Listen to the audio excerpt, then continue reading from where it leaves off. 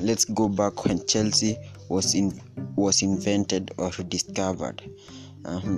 Chelsea was brought up by a pair of brothers of Joseph and Gus Mears.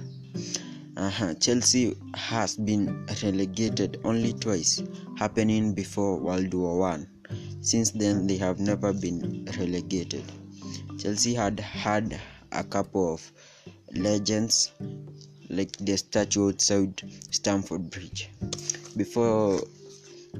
Like I've said before, Roman Abramovich came and brought in all the money.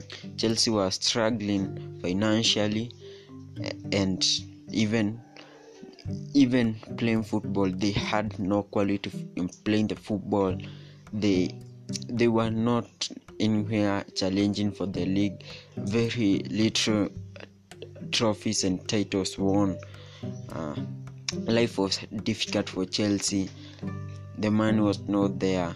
Their rivals Arsenal and Tottenham were thriving. Manchester United same was thriving. A lot of trophies, a lot of silverware. Same to Liverpool, which was a giant back then, European championships with league titles, but Chelsea had nothing. So there comes my story. Roman bought Chelsea from Bates, a person called Bates, on July 2003. And Chelsea, you know the story. Chelsea has become a European giant.